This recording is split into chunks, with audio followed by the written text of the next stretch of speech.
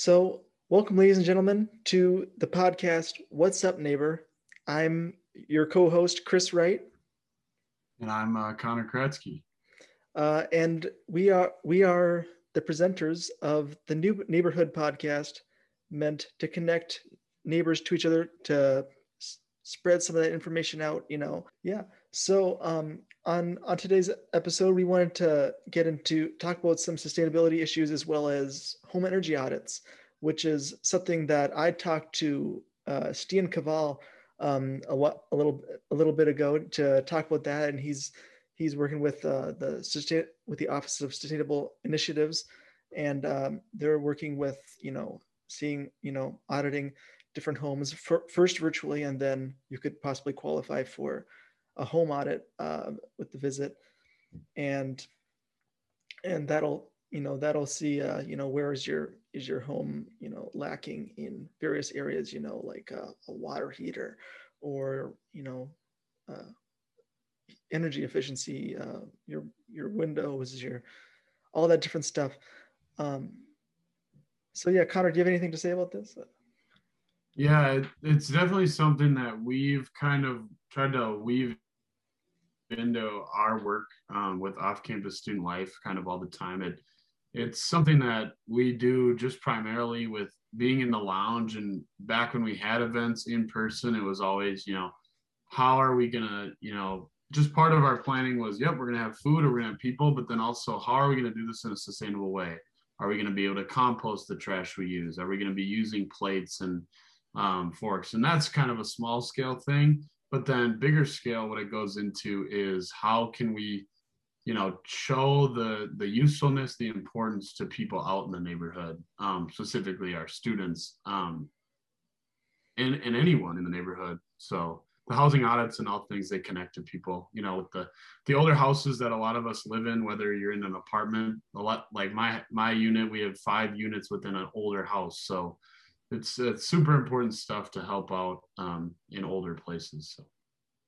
Yeah, so that's really important to get the information out to neighborhood students. Make sure that they know about ways to maximize energy efficiency within their homes. And also another important thing is make sure that your landlord is on board with this. You got whenever you do anything within your house like this, you gotta stay on top of that.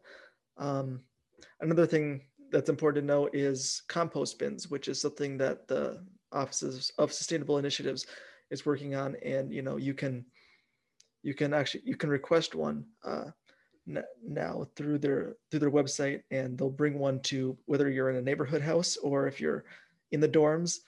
They'll bring one to you, and you can just bring it over to them when it's filled up, which is something I've been doing as well. Great thing to do. So now I think it's time to get into the interview with Stian Caval. So enjoy. Cool. Today I am joined by Stian Caval, and on the show as our very first guest. And Stian, do you want to just tell us a little bit about what you do here at the University of St. Thomas? Yeah, I'm a senior here at the University of St. Thomas. I'm a biology major, and then I have a minor in sustainability and global health. This semester, I've been working with the Office of Sustainable Initiatives as a student sustainability leader, and we're working on a bunch of different initiatives this semester. I work on 2.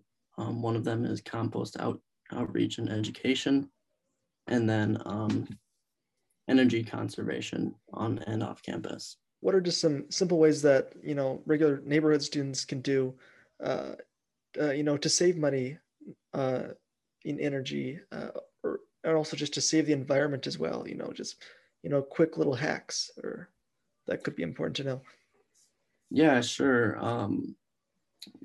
We kind of came up with some energy saving tips for renters for both winter and summer season. So I can just go through both of those really quick. Sure. For winter, what we have is, so what you can do is you can open your curtains on your south-facing windows during the day. This will allow sunlight to naturally heat your home. And then close them at night to reduce the chill. And then you're chilling the room by closing the windows, or by closing the curtains, sorry. Another thing you can do is you can save money and stay warm by cooking at home. So this is, letting the oven or the stovetop providing heat for your home. So if you know you're going to be using the oven that night, turn down your thermostat, because your oven is going to heat up your home, as well as your stovetop. And also just, another thing is install, tight fitting drapes. So insulating drapes on your shades or your windows, that'll keep in the maximum amount of heat. Obviously, another thing is turning off lights when you leave the room and unplugging devices when they're not in use. That's a huge thing. So, if you're not using the toaster, why have it plugged in? Make sure that you're unplugging it, air drying your clothes. A lot of clothes don't need to be dried in the dryer. In fact, in some cases, it's even bad for those clothes. So air dry your clothes when you can. And then switching to LED light bulbs. It guarantees efficiency in your home. And then obviously keep your windows closed. I know a lot of people like to open their windows in the winter, or especially now that the weather's getting nice. But, if you're going to do that, be smart about it, because if your heat's at, 68 degrees and you have your window open all night, you're going to waste a lot of energy. Some summer tips that we have is turning off ceiling fans when you leave the room. You have to remember that fans cool people, not rooms. So cook outdoors on a grill when possible. That's going to save a ton of energy in your home, just because you're not using the stove, you're not using the oven. Make sure that you're sealing cracks and openings from preventing that warm summer air to coming from leaking into your home. So obviously during the summer, it gets pretty hot here. We want to have our AC on, but we also want to make sure that there's not, warm air getting in. That's going to warm our home up and just have to make our AC units work even harder. And then one last thing is avoid setting your thermostat at a colder setting than normal when you first turn on your air conditioner. It will not cool your home any faster and could result in excessive cooling and unnecessary expenses. Actually, one other cool thing is cleaning your AC filters monthly also improves the efficiency of your air conditioning units. So those are just some examples of things that you can do. If you go on the internet and you look up energy saving tips, there's a ton of different things you can do. And it's really cool because you're saving yourself money and you're saving the environment. Yeah, I wouldn't have even thought of the cooking outdoors and the grill one to save energy, but it makes sense. Or also using the sun, closing the shades at night and keeping them open during the day. Yep. Those are all really good. Yeah. You mentioned that another thing that you're doing for sustainability with the university is composting. So what's some important things that you think people should know? Like what kind of things shouldn't be composted or should be? Yeah, sure. One of our goal of this semester is really to educate people on the composting options that are available on campus. A lot of people, even before I joined this, a lot of people didn't know that freshmen can request, or I guess people living in dorms can request compost bins for their rooms. So if you live in a dorm, you can request a compost bin, and that will be in your dorm until the end of the semester when you'll be asked to return it. but anything that you have in your room that is organic can be thrown in there and then disposed of in the larger compost bins. Things that can be compost is anything that's organic. I mean, anything that came from something that lived at one point. So bananas, apples, paper, as long as it doesn't have any sort of like plastic coating on it, paper bags, egg cartons. Not sure if I mentioned that, but that's a cool one. Yeah, and there's information on the Office of Sustainability Initiatives website as far as what you can and what you can't compost. But I think a general rule of thumb is definitely, you don't want to throw away something that's made out of plastic because that's a chemical, that's bad. But things that have been alive at one point. So paper related products came from a tree, fruits, vegetables, anything like that. So if you have a big pile of leftover food that has mold on it, you can compost that. But really what we've been working on this semester is trying to get students engaged on campus. There's tons of compost bins around campus. And then again, if you live in a dorm, you have accessibility to compost bins if that's something you want to do. I think it's pretty cool. It's a really fun thing you can do. And it's an excuse to go on a nice little walk to take out your compost. Yeah, go get your compost bins, people. Yeah. Would you like me to talk about my experience so far with the virtual visit, just how that goes? Sure you can. What's the process? What kind of things do you look for in a virtual visit? Yeah, sure. So basically what happens is once you sign up, they will connect you with an energy advisor, and you get a virtual link that you'll eventually join. But what they ask you to do, and from what my personal experience and from what my advisor was saying, is so they send a questionnaire, like a survey before. And if you really take your time to fill out that survey and complete those questions, it really makes the virtual visit worthwhile. So that might mean, like taking a couple days to really kind of go through the questions that they're asking and make sure you're getting good pictures of the inside of your home. So they'll ask you things in the survey like, what percent of the light bulbs in your home are LED light bulbs? What kind of insulation do you have? They'll ask you to take pictures of your boiler as well as your water heater.